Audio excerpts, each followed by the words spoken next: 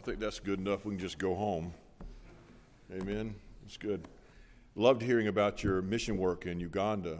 At our church, we have mission work going on in Kenya. We have a pastor school there. And I've been over there once. And I'm thankful to God that I got back home.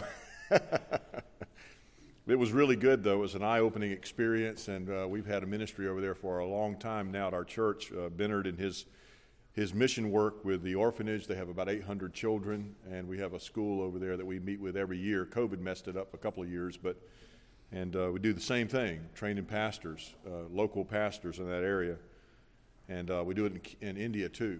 I'd love to talk to you more about your work and what you're doing. Good to hear that.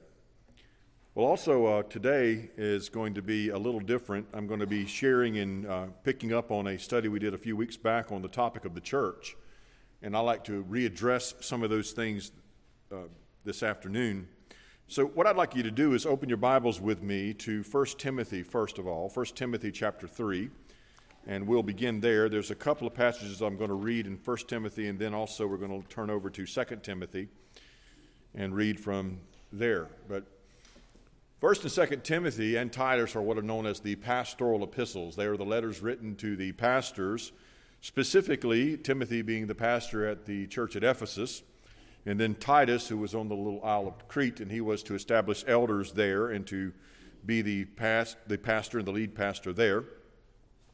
These letters are given to the church for a very specific reason, and the primary reason is so that you and I, as believers and leaders in the church, would know how to conduct ourselves in the house of God.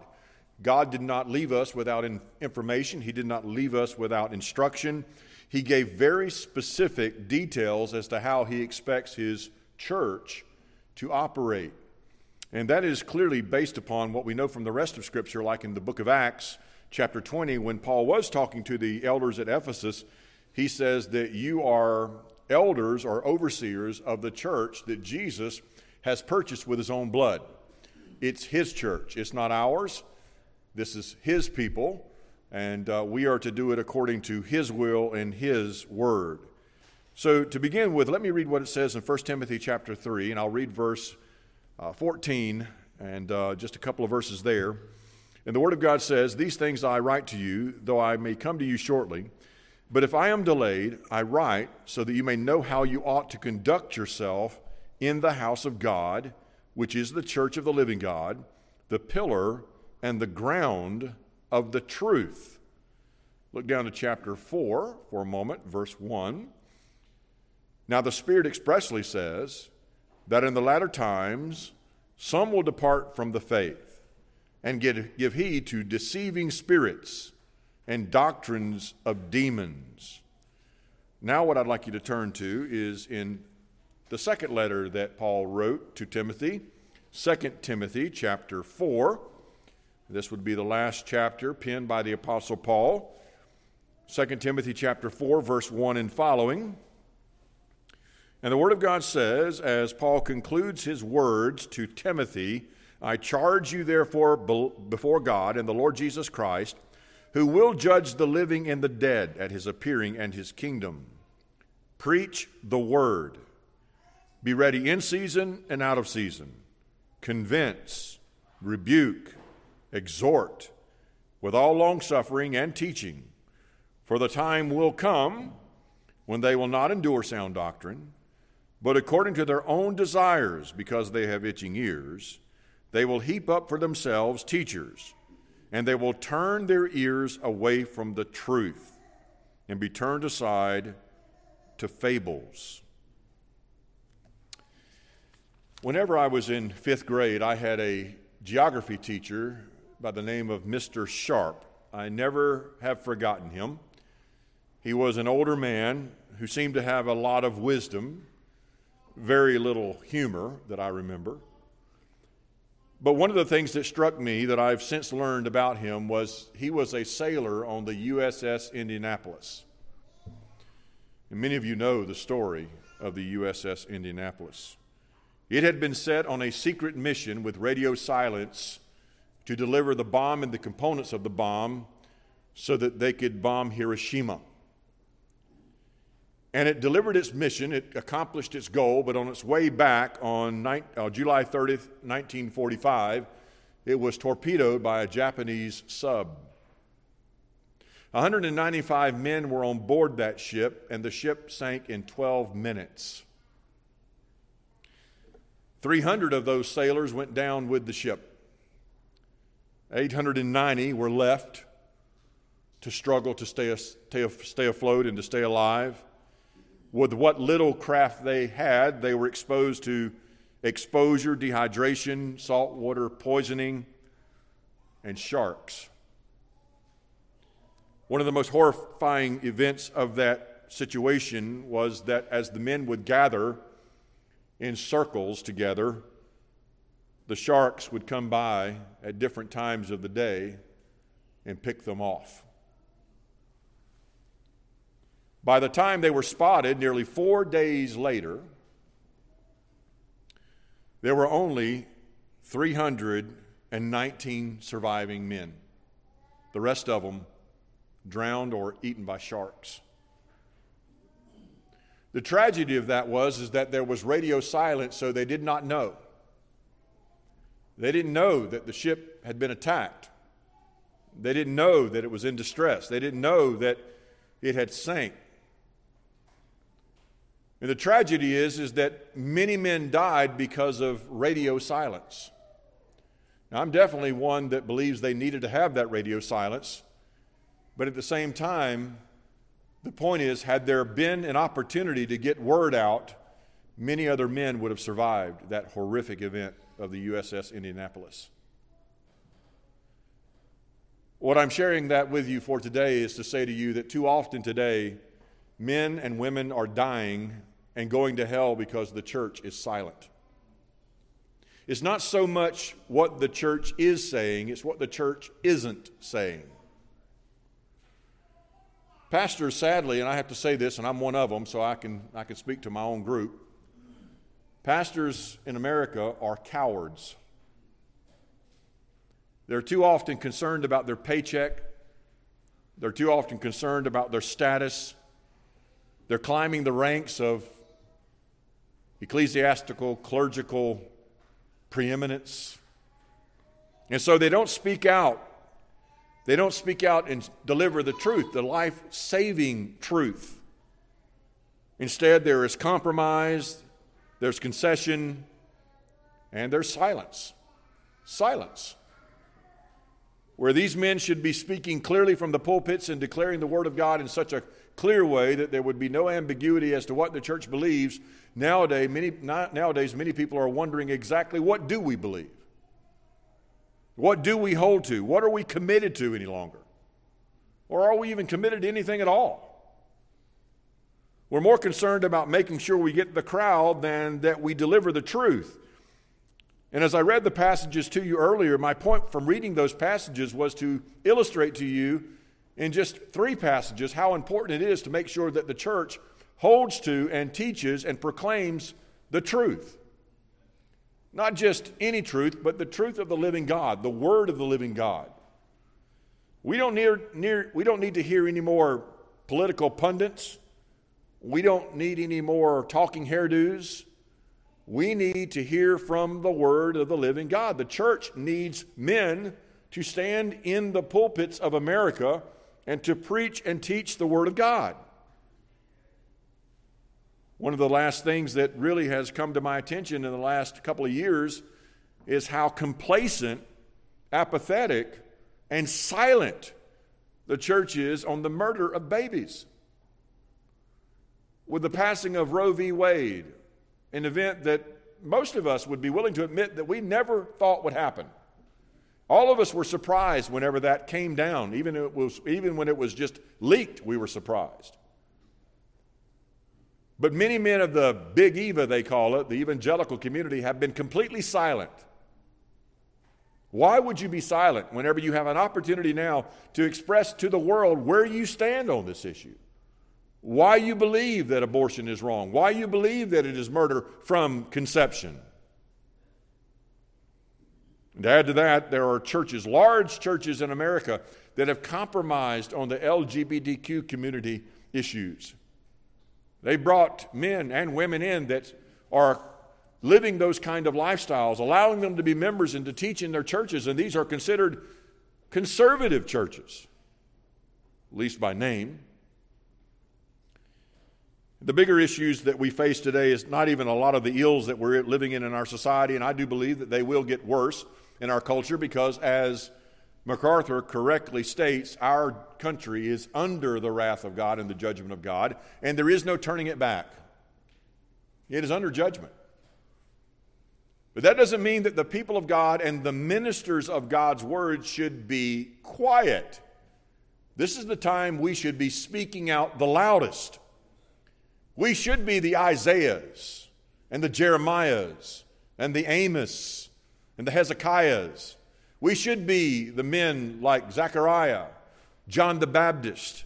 We should be speaking clearly the truth in the context of a world literally that does not understand truth.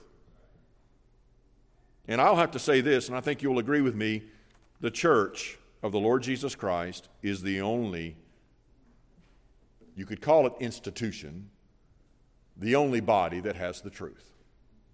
That's it. The universities don't have the truth. Frankly and sadly, many of the seminaries don't have the truth anymore. A lot of the Bible colleges have compromised long ago. So where are you going to go for the truth?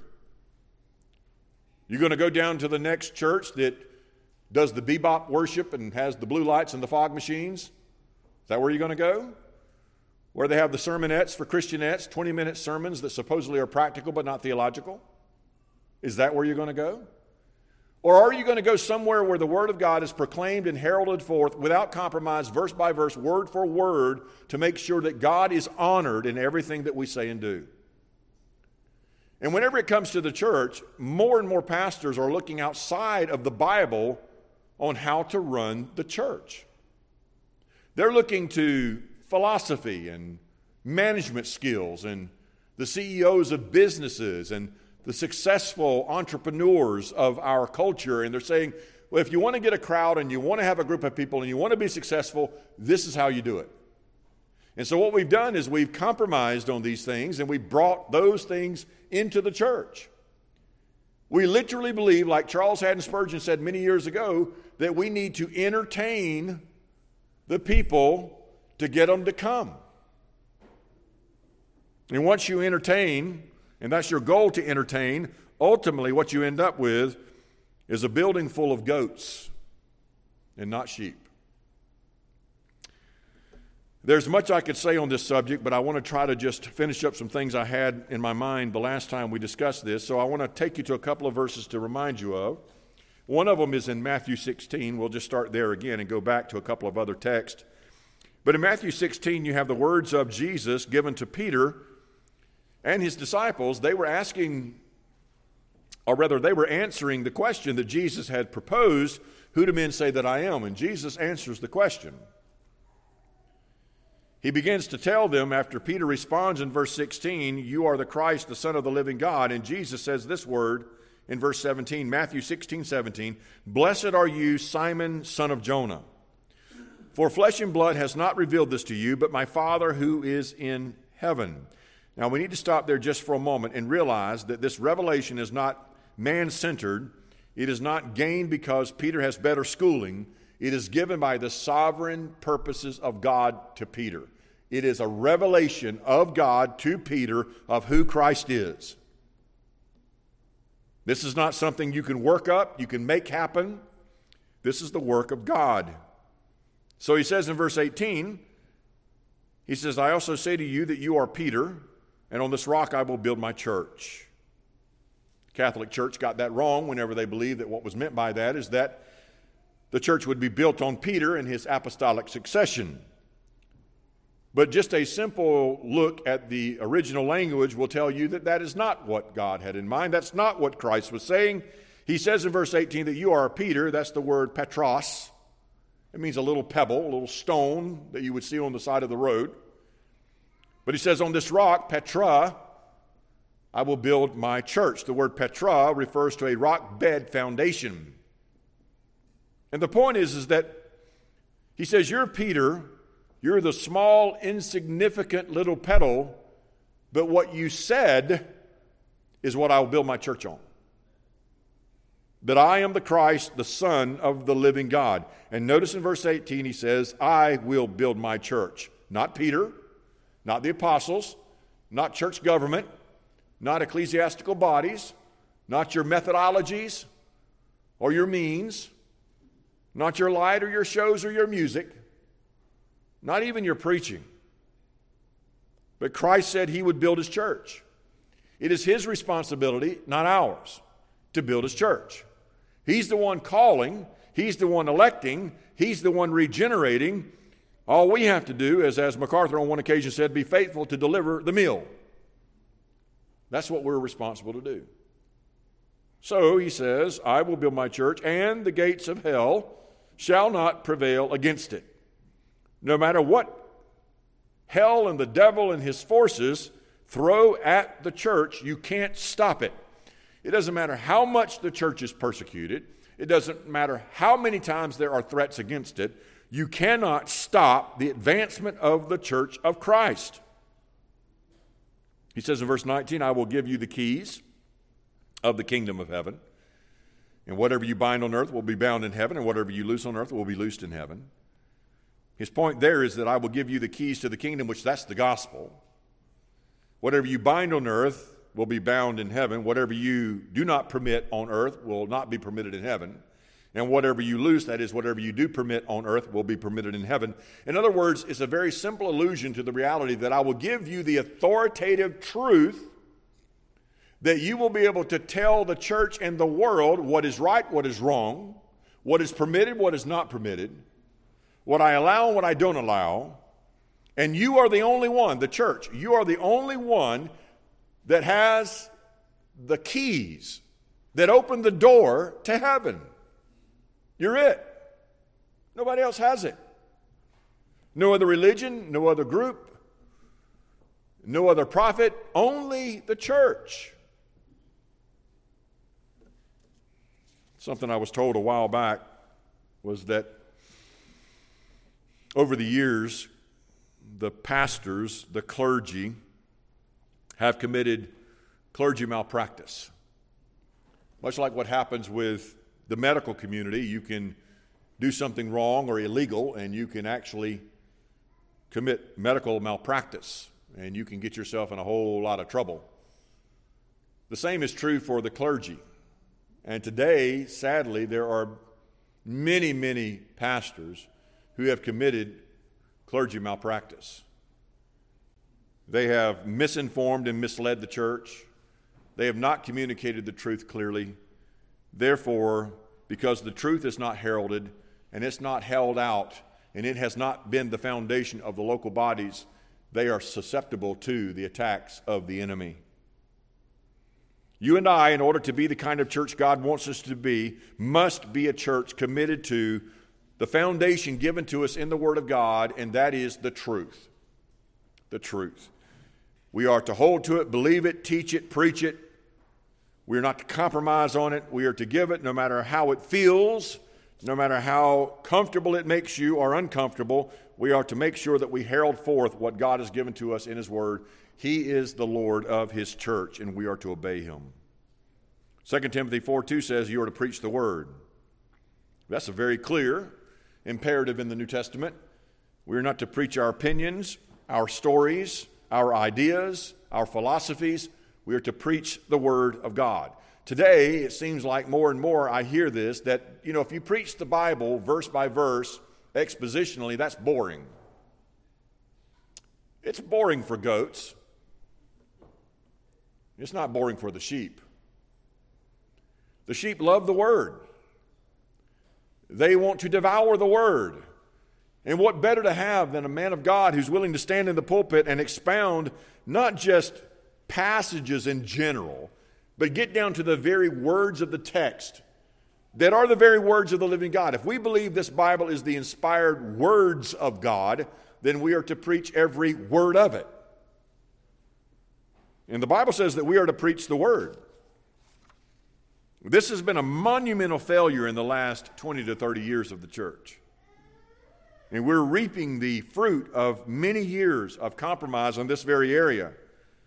So more than ever, could I encourage you to understand that whenever the church is to meet together and to assemble together, that one of the primary things the church is to be responsible to do is to preach the Word. Preach the Word. I find it rather interesting and sometimes a little entertaining of how we do our best in churches nowadays to try to make the Word unoffensive. You know, we try to sugarcoat it. Nowadays, there's this whole idea of making sure you get rid of the pulpit because that's too authoritative. So more and more you see the plexiglass pulpit pulled into place, or not even that. Sometimes there's a little stool there with a little water bottle and everything's got to look casual and comfortable. You got to get the idea that we're not here to threaten you. We're not here to give you any kind of authoritative statement to make you feel uncomfortable. But folks, listen, let's just be honest for a moment. If we read the Bible like we should, and we listen to the Scripture like we should, if you understand what God is saying, you are going to be uncomfortable. And if you're not being honest with yourself. You're not dealing with the sin that is in your life, because literally the Bible will beat you from pillar to post if you allow it in your life. We just started the book of James today in our church, going through it verse by verse, and I told our church this morning that you're going to find yourself dealing with a lot of sin in your life. I said, you think you might be sanctified now. You're going to find out what sanctification is as we work our way through this book verse by verse. And the point is that we need to understand that the primary means of God sanctifying His church is through the exposition of His Word. The Spirit of God attends to the preaching and the proclamation and the teaching and the exposition of the Word of God. So with that said, let's just move a little further and understand a couple of purposes of the church, and this is just by review. The first and ultimate purpose of the church, overarching, is the glory of God. That's why the church exists. Doesn't matter where it is, doesn't matter how big it is, how small it is, the church is for the purpose of glorifying God. The entire work of God from eternity past, where He has elected a body to be His bride and has in time regenerated those people and brought them to Himself, given them His Holy Spirit, is for the purpose of making them a means by which God is praised, heralded as trophies of grace. Trophies of grace. The second point we brought out is that the church's primary purpose is not only to glorify God, but also to edify the saints. To edify the saints. I grew up in an era where that was not the priority. The priority was that whenever you met together for church, it was for the evangelization of the saints.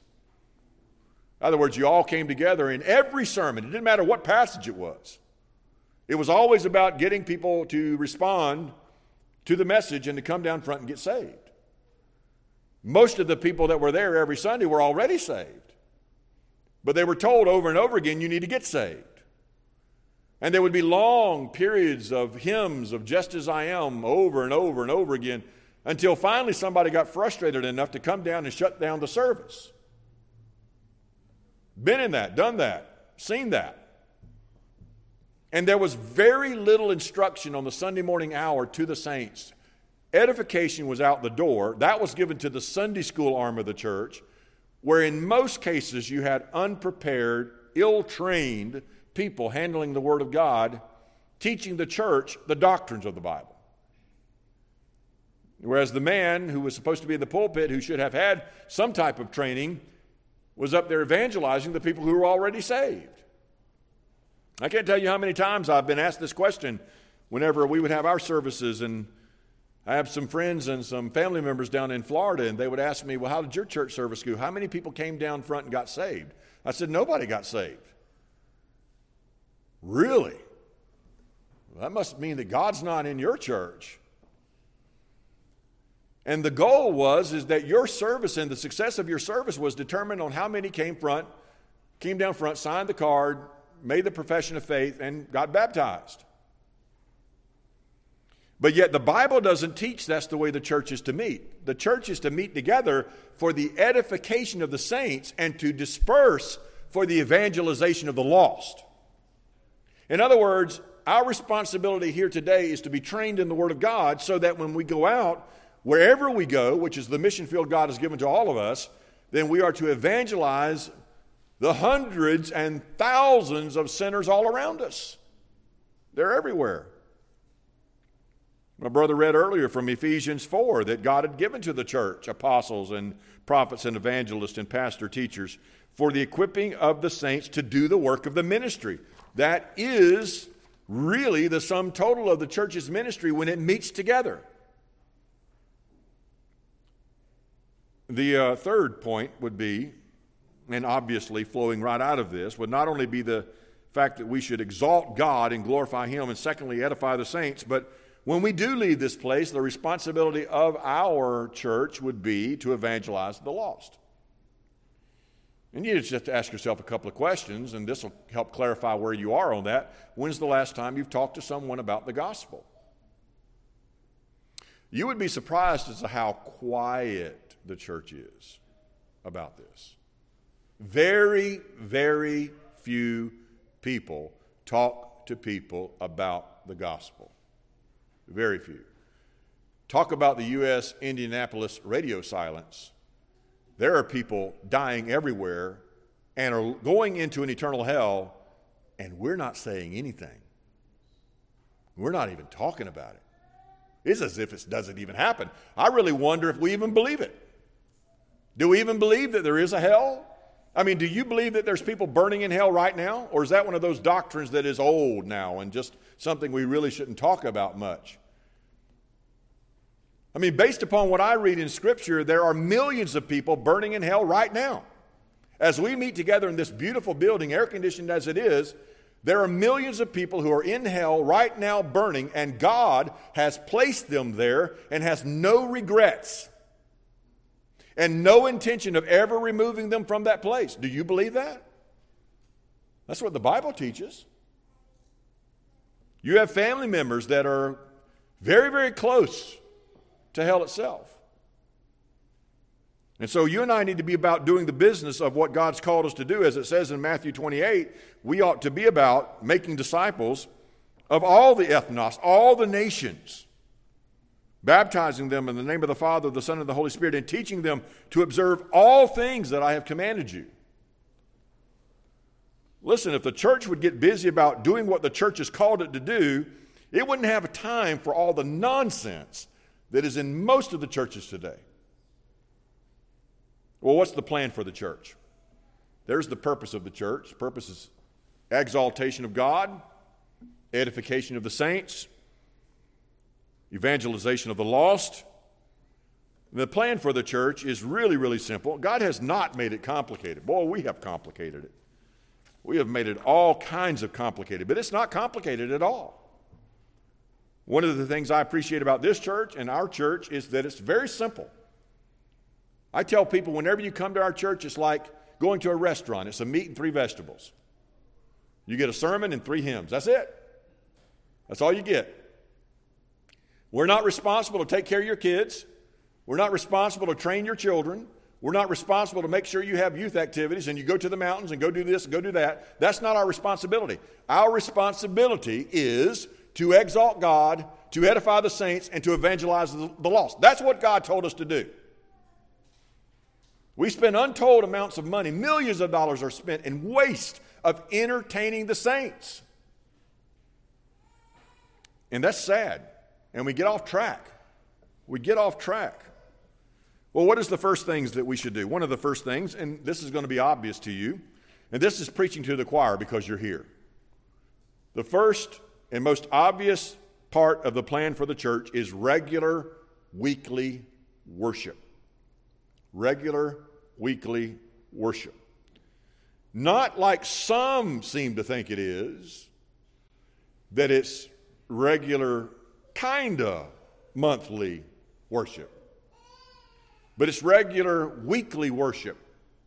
The church met on the Lord's Day all the time. In fact, if we really want to be biblical, we need to meet every night, every day, because they met from house to house all the time, right? But specifically, whenever the church met corporately, it met weekly on the Lord's Day, the first day of the week. And one of the primary reasons for that was to worship. You remember what John 4:23 says, "But the hour is coming and now is when the true worshipers will worship the Father in spirit and in truth, for the Father is seeking such to worship him." God is spirit, and those who worship him must worship him in spirit and in truth. In other words, our worship must be what comes from our heart. It must be empowered from the Spirit of God, and it must be enveloped with, controlled by, the truth. We are called in Philippians 3:3, one of the best definitions of a believer in any of the Bible text. Philippians 3:3, "For we are the circumcision who worship God in the Spirit, rejoice in Christ Jesus, and have no confidence in the flesh." That's a believer. Best definition in all of the Bible, right there for the believer. But we are to have regular, weekly worship. The text found over in Hebrews, which was just read earlier in our scripture reading in chapter 10, one of the most important verses about our coming together to worship, it says in chapter 10, verse 25, that we are not to forsake the assembling of ourselves together as the manner of some, or the habit of some. But what many people miss is that that's not the commandment. That's not a commandment.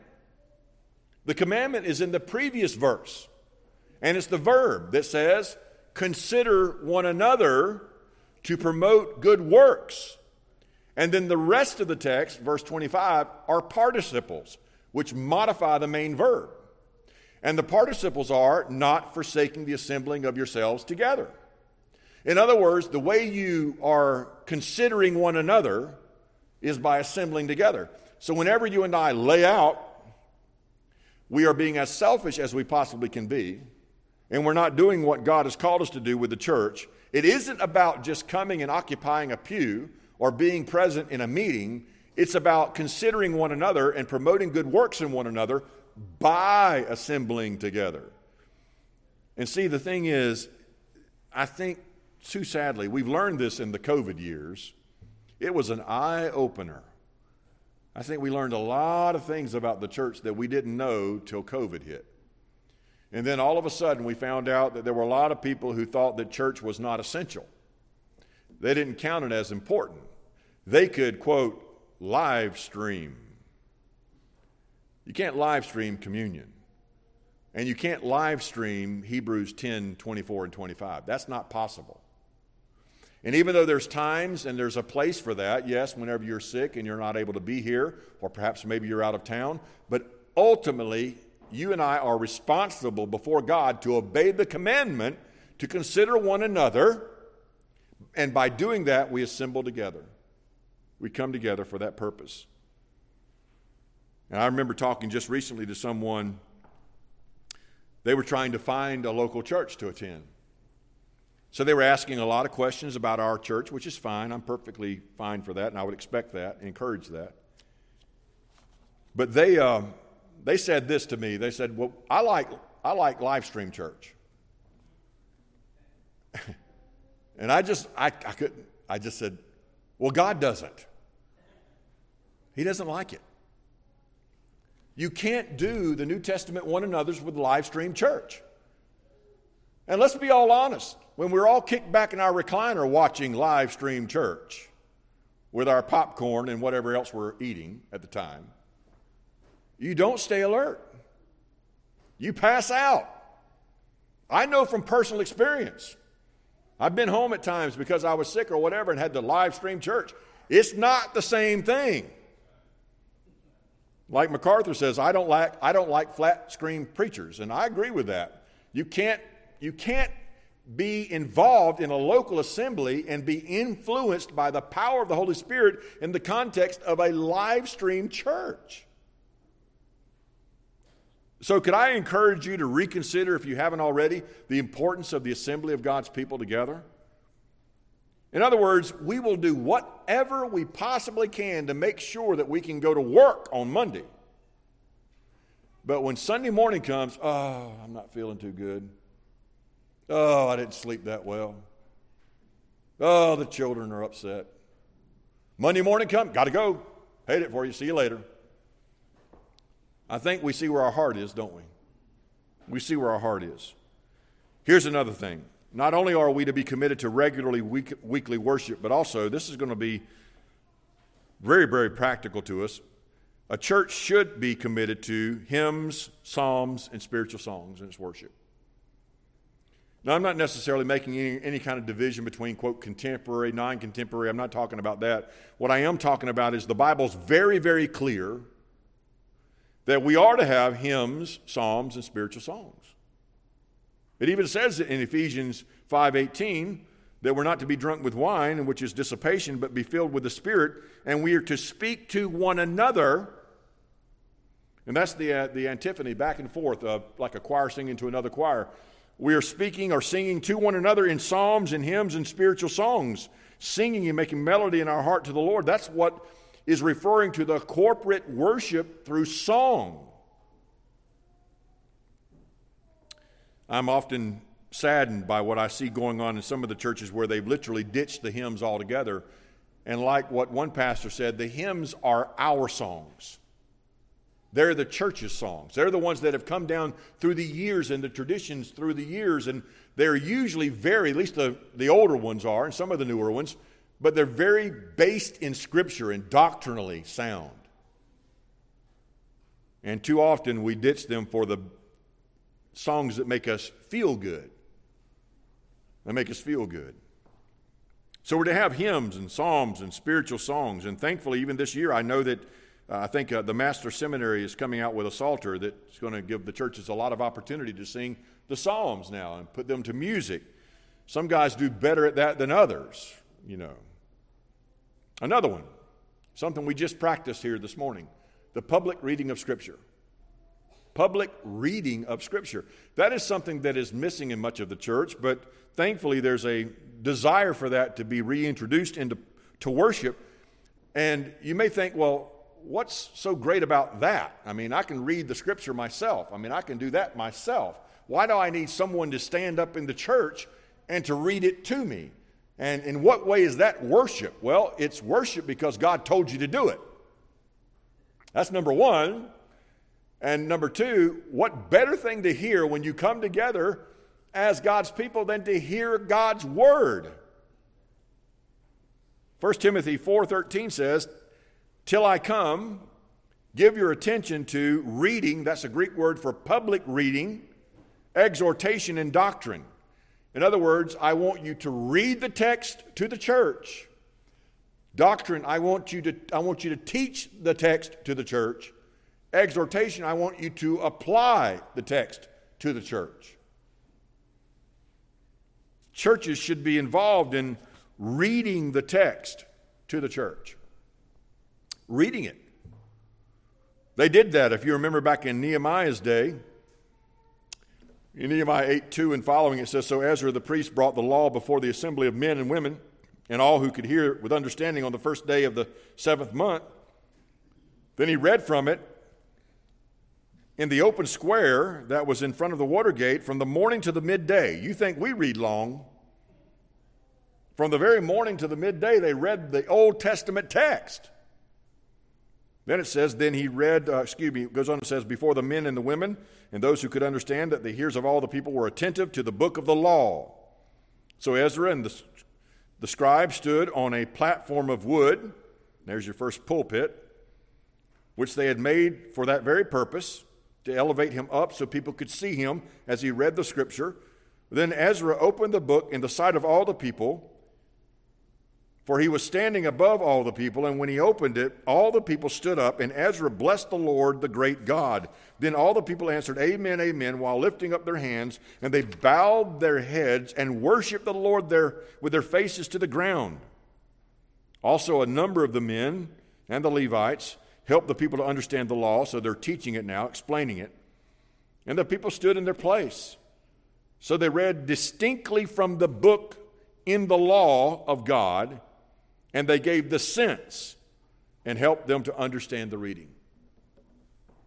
That's really a definition of expository preaching, what we do with the text. Another thing, and I'm going to be finishing up here shortly, but a couple of other important parts that God has planned for the church. This is going to sound totally countercultural, but hang on with me for a moment and follow with me. The church was meant, as it gathers together to worship, to be integrated and not segregated. Now you say, what in the world are you talking about, Pastor? Well, what I'm talking about is, whenever we come together as families. And we worship God not as the adults here, the senior adults there, and the youth over there, and the children back in their little church.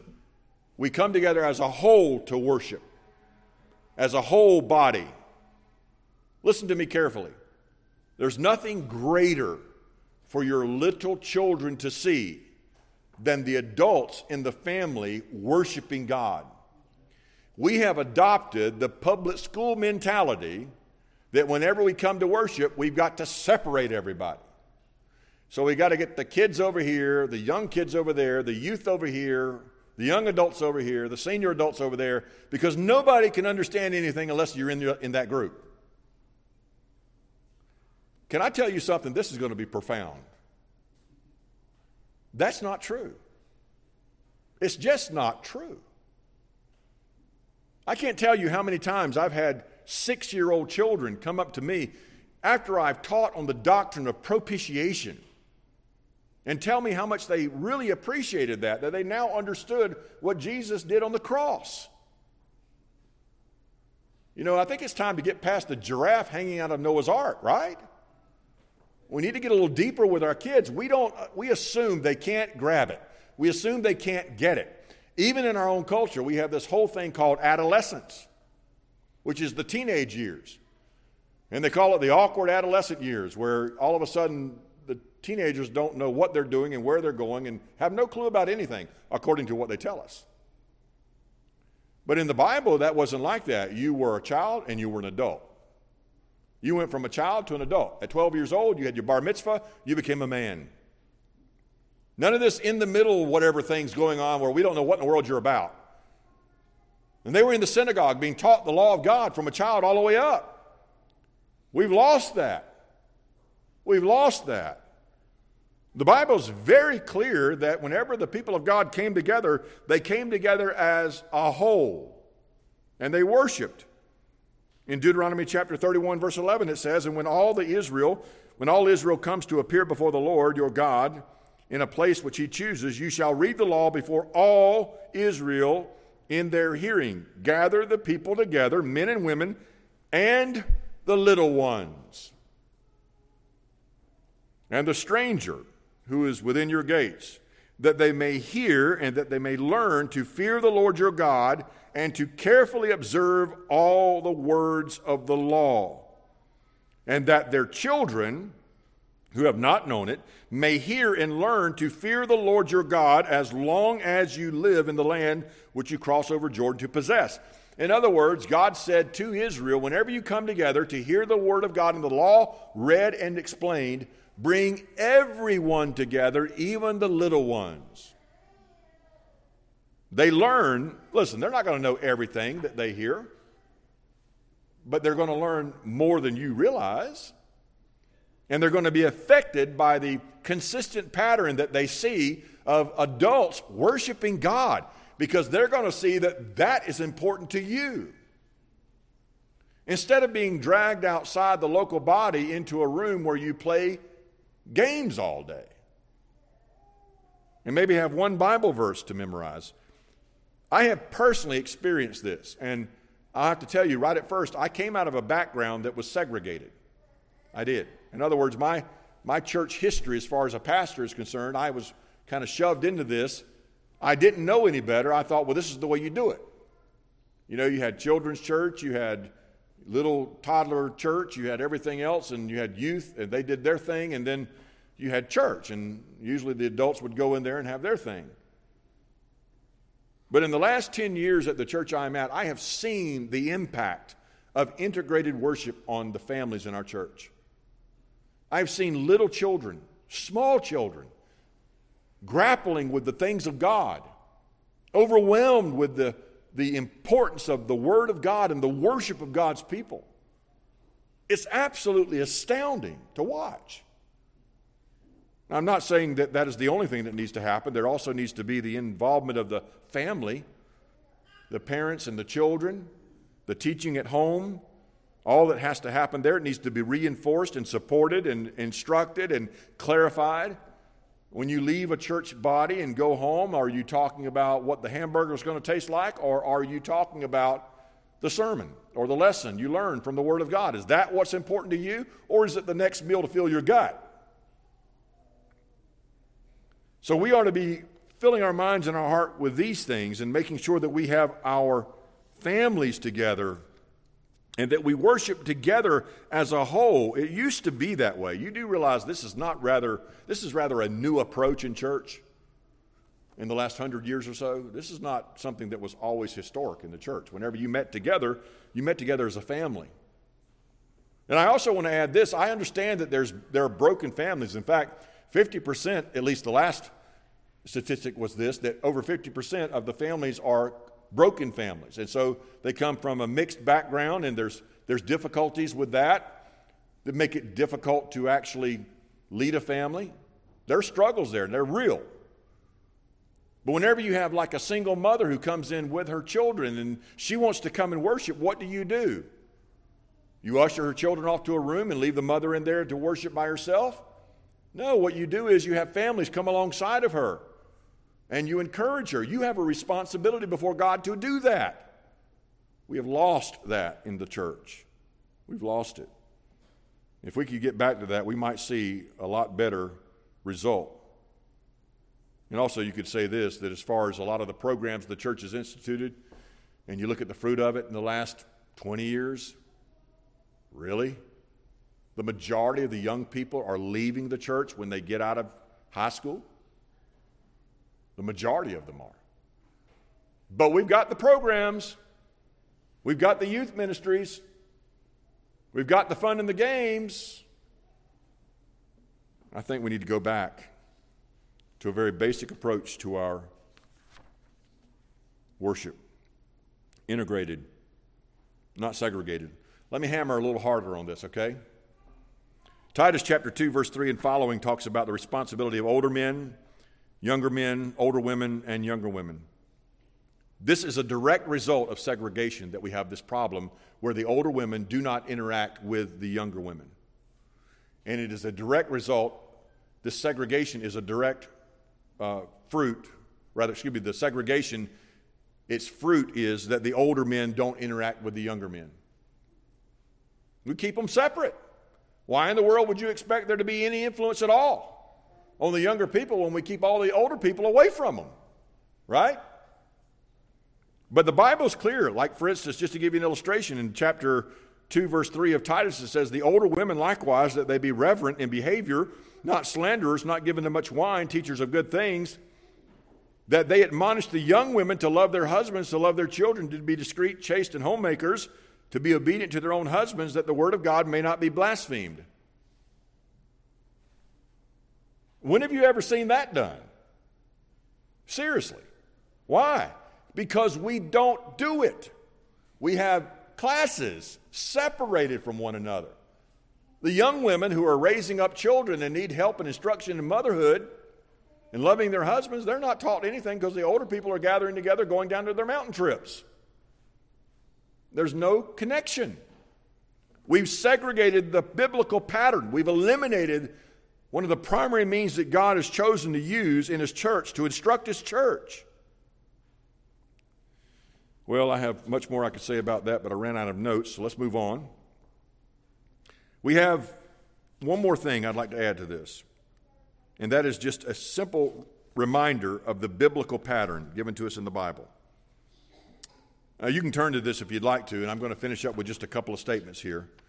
And this is in Acts chapter 2. Acts chapter 2 and verse 40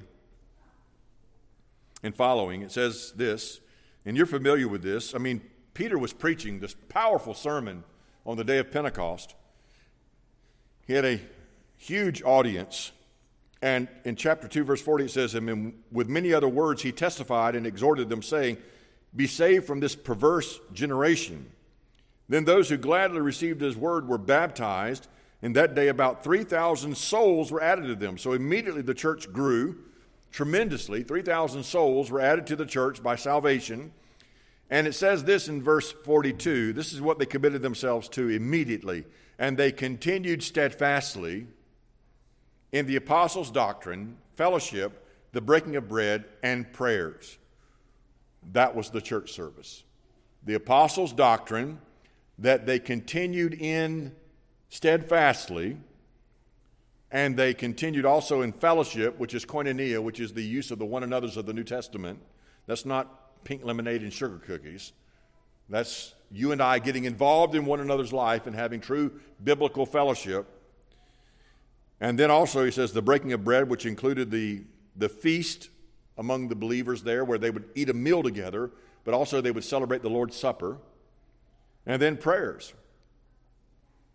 They were just as committed to prayers as they were the apostles' doctrine, just as committed to fellowship as they were the apostles' doctrine, and just as committed to the breaking of bread as the apostles' doctrine. The point is, they gave themselves over to these things, and it says in verse 43, then fear came upon every soul, and many wonders and signs were done through the apostles. Now all who believed were together and had all things in common. They sold their possessions and their goods and divided them among all as anyone who had a need. A total selfless congregation who loved one another and were willing to give everything they had so that they could meet the needs of another. They continued daily, it says, in one accord in the temple, breaking bread from house to house. One day a week wasn't enough for them. They met all the time. All the time. So they came for the apostles' doctrine. They came for the purpose of the breaking of bread and fellowship, and also they came for prayer together. It also tells us, as a result of that, later on in chapter 3 and following, that they spread out, they scattered out, and evangelized. There's your pattern of the New Testament church. But there's one last thing I would want to close with, and that is something that is most often not talked about anymore, because people say, well, that's what preachers always talk about, and that's giving. Giving to the local assembly. That is a pattern in the New Testament. That is expected in the New Testament. In 1 Corinthians chapter 16, verse 1 and 2, it says, now concerning the collection for the saints, as I have given orders to the churches of Galatia, you also must do.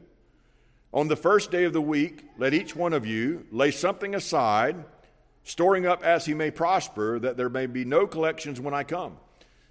And all Paul is saying is that you should be giving regularly to the local assembly, so much so that whenever I come, we don't need to take a special offering. That's what he's talking about. Now, I'm going to say something now that's going to surprise many of you. Tithing is not biblical. You say, thank God, I don't have to tithe anymore. Oh, no, hold on. If you were to tithe biblically in the Old Testament, a tithe means a tenth. I have heard this my whole life, where pastors get up and say, you need to commit to give your tithe. Give your 10%. If you don't do that, you're not obeying God. You're stealing from the storehouse. How many times have you heard that? Well, and they always go to Malachi, the Old Testament prophet. You know why they go there? Because you can't go to the New Testament and find it. It's not in it. It's not there.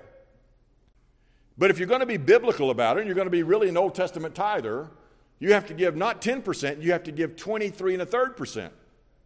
Because there were 2 tithes required, plus there was one every 3 years, which made up for a total of 20 1/3%. So for all of those who want to tithe, if you're going to do that, we would say thank you, please do. But you need to give 23%. But to go a little further with that, the tithe was not for the church, it was for the temple and the Levite priesthood. It basically was a means of supporting the priest who could not live outside of that. When you come to the New Testament, there's literally nothing said to the New Testament church about tithing. Now, there's a comment that Jesus makes to the Pharisees about their tithing of tea leaves and mints and things like that, correcting their hypocrisy. But whenever it comes to the New Testament church, not one apostle, not one teacher, not one verse gives any instruction to the church to tithe. Even the Apostle Paul, who would have been schooled very well in the Old Testament tithe, whenever he's given opportunity to speak on the topic of the tithe, he never brings it up. In chapter 1 or rather chapter 16 of 1 Corinthians, when he talks to the church about giving, he doesn't say tithe.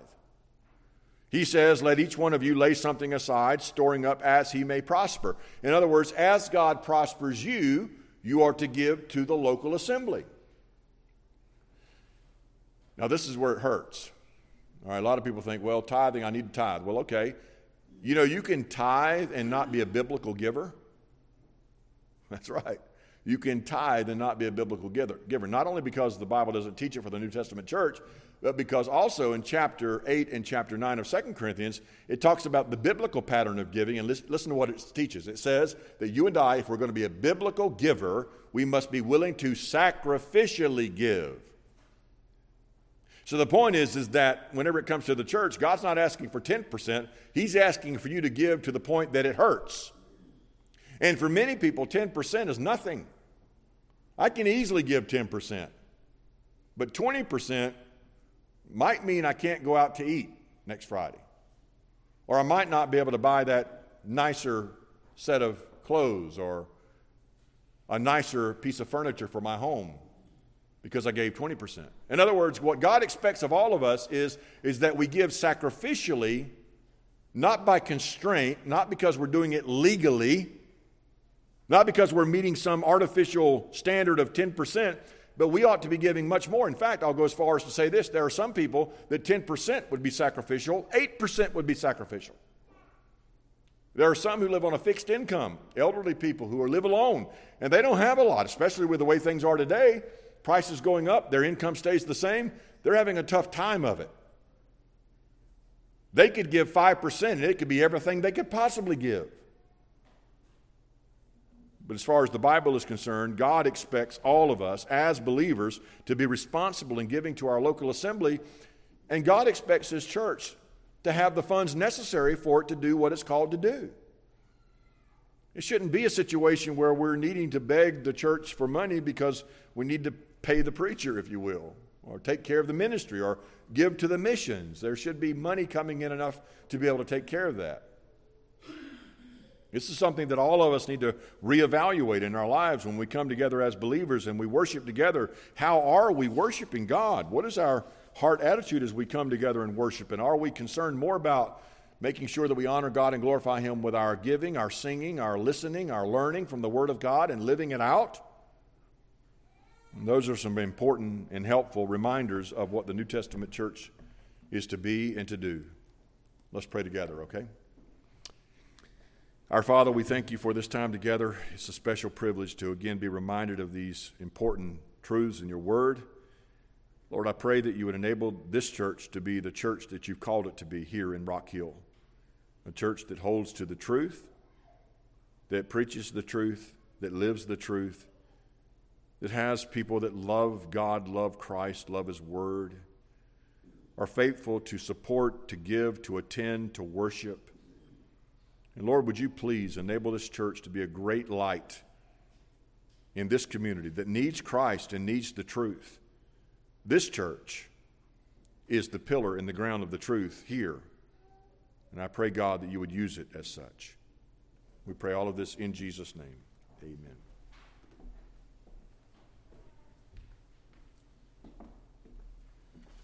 Hymn number 75, O Love That Will Not Let Me Go. Let's sing, stand and sing together.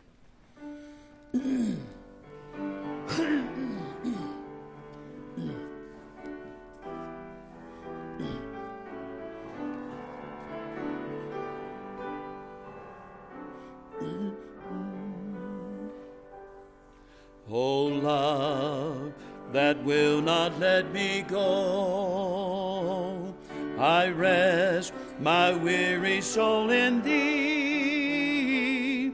I give Thee back the life I owe, that in Thy ocean depths it flow, may richer, fuller be. O light that fallest all my way, I yield my flickering torch to Thee. My heart restores its borrowed ray. that in thy sunshine's glow this day may brighter, fairer be. O joy that seekest me through pain, I cannot close my heart to thee. I trace the rainbow through the rain, and feel the promise is not vain, that morn shall tearless be.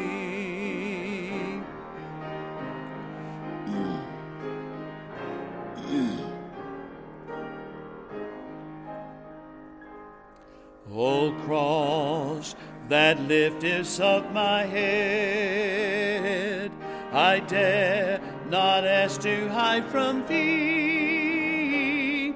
I lay in dust life's glory dead, and from the ground there blossoms red life that shall endless be.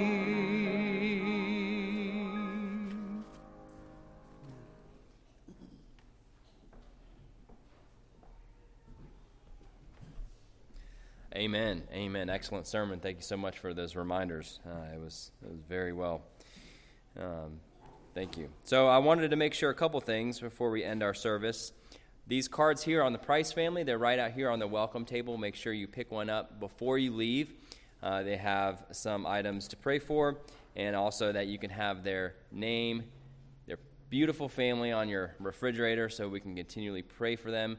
Again, thank you so much for bringing your family up here and for sharing your heart and your desires. So we look forward to hearing more updates, and we'll continue to pray for you as well. So make sure you grab one of these out there. So I'm going to end with a benediction, and it's going to be Romans chapter 15. I'm going to read verses 5 and 6.